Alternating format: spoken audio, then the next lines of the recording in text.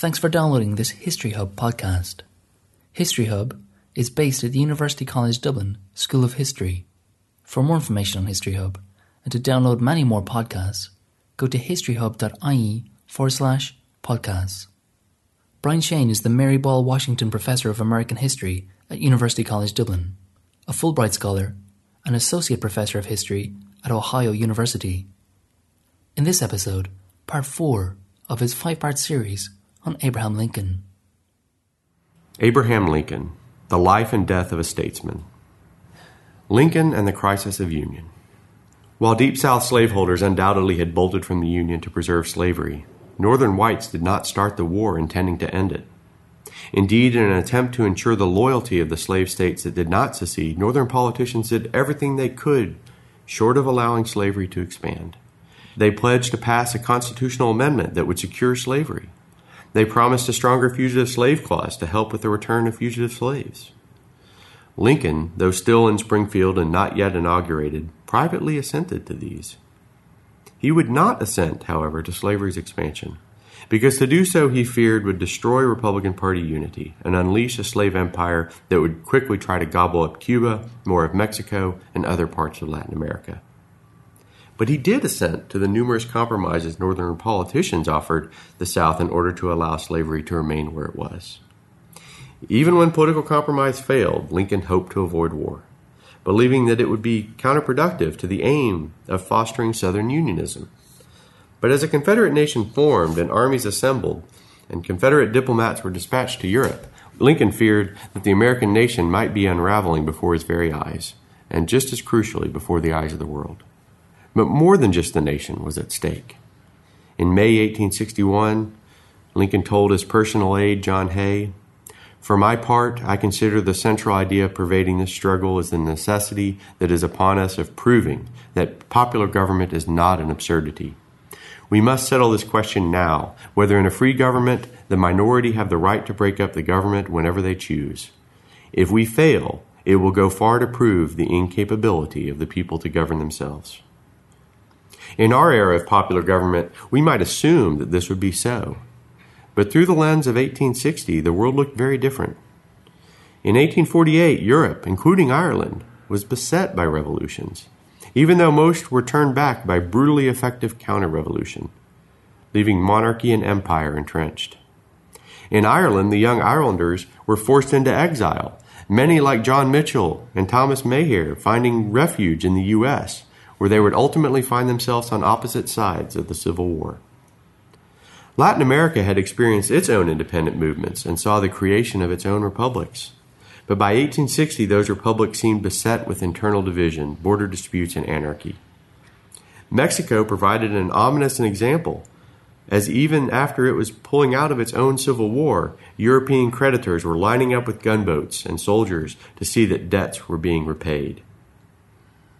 In 1861, Napoleon III sent his armies into Mexico, and in 1862, they captured its capital. By 1864, he had installed a monarchy into the center of a once proud republic. In short, Republican governance appeared destined for the dustbin of history, giving credence to Lincoln's mid-war claim that America was, at least for those who held liberal values, the last best hope of earth. We do not always talk about Lincoln as a worldly man. It is his provincialism that often draws us to him. But we have done him a disservice by failing to fully appreciate his global vision. This global vision was gained from his reading of newspapers, his friendship with immigrants, including German-born John Nicolay, one of his personal aides. He firmly believed in an American global mission as a refuge for displaced peoples, and his fear of global ramifications of the failure of the United States nation. Those fears appeared to be foremost in his mind when he decided that the few remaining federal properties still under U.S. Army control could not be abandoned. That was especially true of Fort Sumter, a half-finished fort in Charleston Harbor that was running low on supplies. Indeed, as my own research on this subject indicates, on the very day that his cabinet decided to hold the forts, the New York press was reporting that European powers were sending warships to North America. It wasn't true, but they were reporting it. Americans must make clear that their territorial integrity would be preserved, in Lincoln's mind. But rather than go in to resupply the forts with guns blazing, Lincoln, in a stroke of political brilliance, announced to South Carolina's governor that he intended only to send a supply ship in. The armed naval ships would only intervene if that supply ship was fired upon. This put the decision squarely in the court of Jefferson Davis, his Confederate counterpart. The South could allow the resupply and thus demonstrate its own weakness, or it could fire upon a vessel delivering only bread to Union soldiers, a move that would unite Northerners and make the South the aggressors who would fire the first shot. Jefferson Davis chose the latter course of action, firing on the fort before the ship arrived. War was on. The military history of that conflict is an interesting one, filled with twists and turns well beyond the time we have. Lincoln made his share of mistakes as commander-in-chief, but mistakes that were no worse than those of Jefferson Davis. Many of his decisions generated considerable dissent and continued to generate some controversy. Even before the fires had cooled in Sumter, troops passing through to defend Washington were attacked in Baltimore, Maryland. Lincoln declared martial law, having political opponents, hostile newspapers, and state militiamen who obstructed the transport arrested. The Chief Justice of the Supreme Court ruled these acts unconstitutional. Lincoln ignored the ruling. His use of executive power exceeded that of any previous president. To hold on to that key state of Kentucky, his native state, and a state upon which he purportedly said the entire Union cause rested, he used heavy-handed tactics and suppressed political opposition. Nationwide, he permitted the Army to suppress overly critical newspapers and jailed politicians deemed to be undermining the war effort. He cleverly released the most vocal critic, Clement Vallandigham, but shamed him by sending him to Confederate lines. By the war's second year, with victory on the battlefield still elusive, he urged his generals to fight an even harder war, to press Confederate armies everywhere. He followed the precedent of his Confederate opponents and declared a federal draft to raise men, and had Congress pass a law ruling anyone who interfered with this process subject to arrest. Critics allege that Lincoln violated the Constitution he professed to love. Lincoln, in short, responded that his duty as commander-in-chief required that he do everything necessary to protect the government that the Constitution had created. It was a fine line, and one that subsequent and current presidents have had trouble walking. But this was also the line that allowed Lincoln to take steps against slavery. There are many turning points in this conflict, but surely a silent and representative one came early in the fight, when a group of slaves slipped across the Virginia no-man's land to a Union army, where they were declared contraband. Over the course of the first year, a trickle would become a flood as slaves decided to cast their lot with the Union army. Many surely had heard often exaggerated claims that Lincoln was committed to their emancipation, and some generals decided to act based on an emancipationist perspective.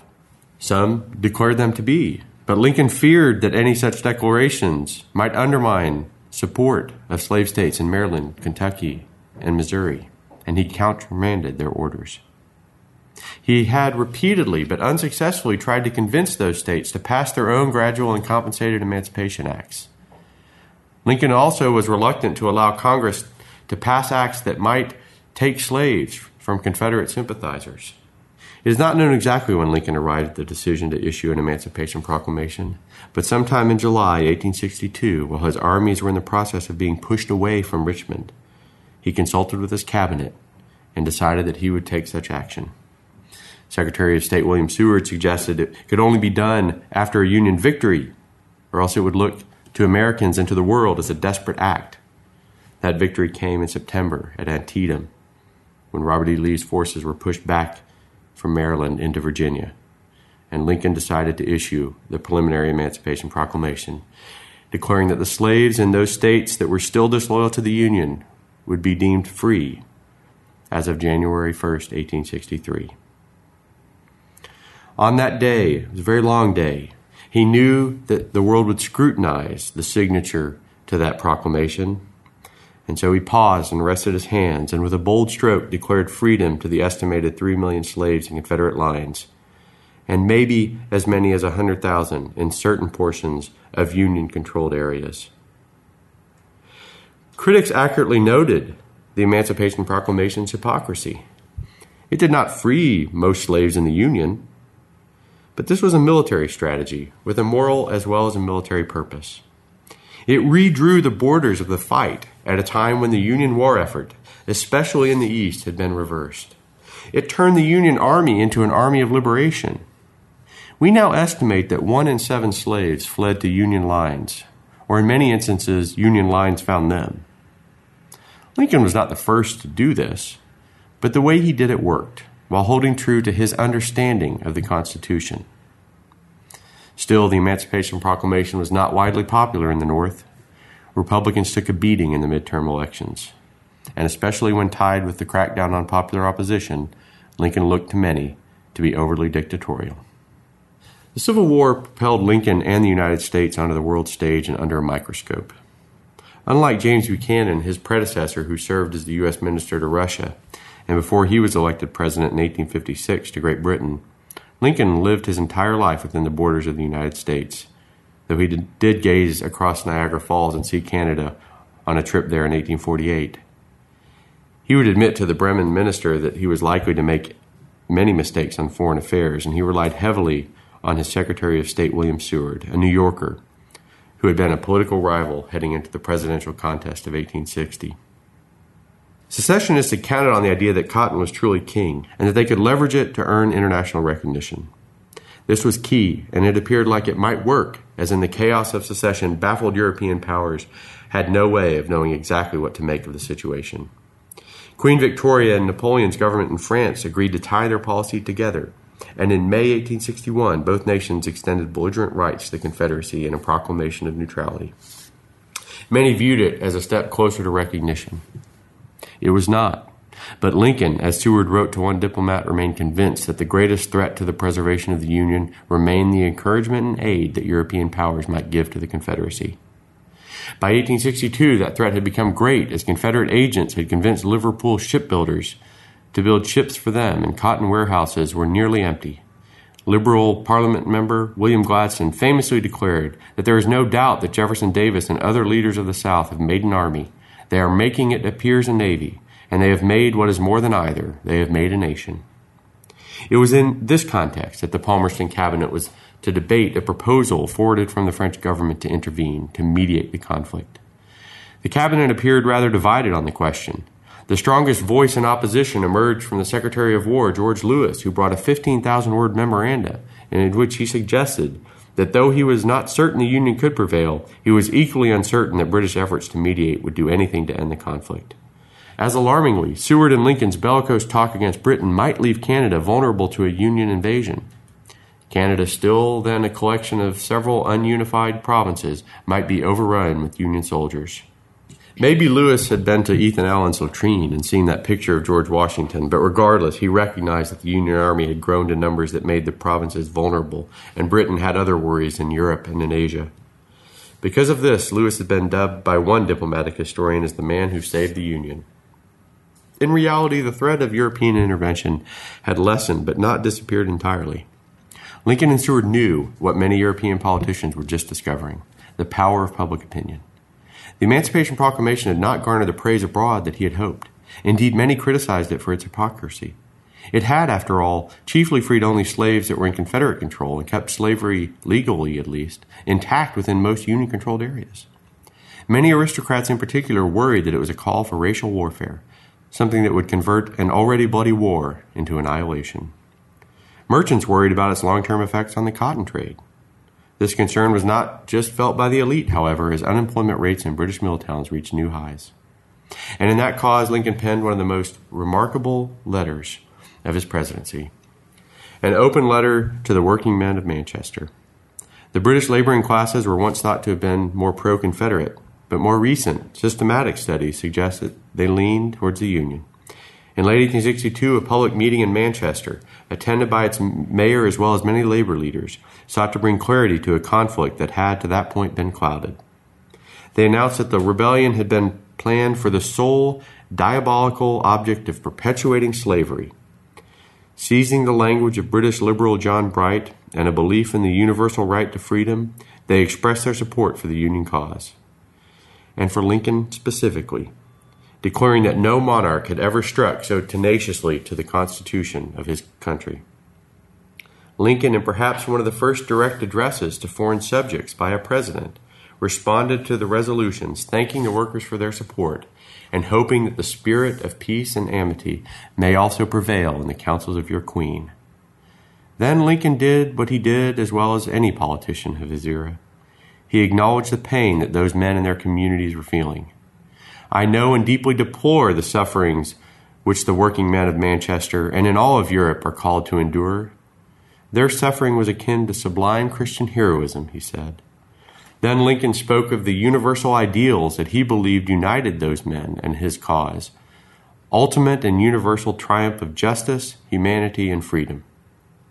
Recognizing the importance of public opinion, especially in more liberal societies, his government commissioned editorials from locals. They waged an aggressive PR campaign, one that generally trumpeted the Union cause, and after 1863 sought to recast, in Europeans' eyes at least, a war to preserve the Union as a war to end slavery. Confederates who had long asserted their right to independent nationhood had no easy moral response. And only in the waning months of the war would a belated and top-secret mission to the British government hint at the possibility that they would pass gradual emancipation in exchange for recognition. By that point, it was far too late, as Lincoln's armies had been victorious. Lincoln's vision of America was one that had grown to include African Americans and to embrace a more capacious understanding of the Union as a beacon for the world. Jefferson Davis and the Confederacies had not. We hope you enjoyed this History Hub podcast. To receive updates on the latest History Hub podcasts and papers, please subscribe to our mailing list on historyhub.ie.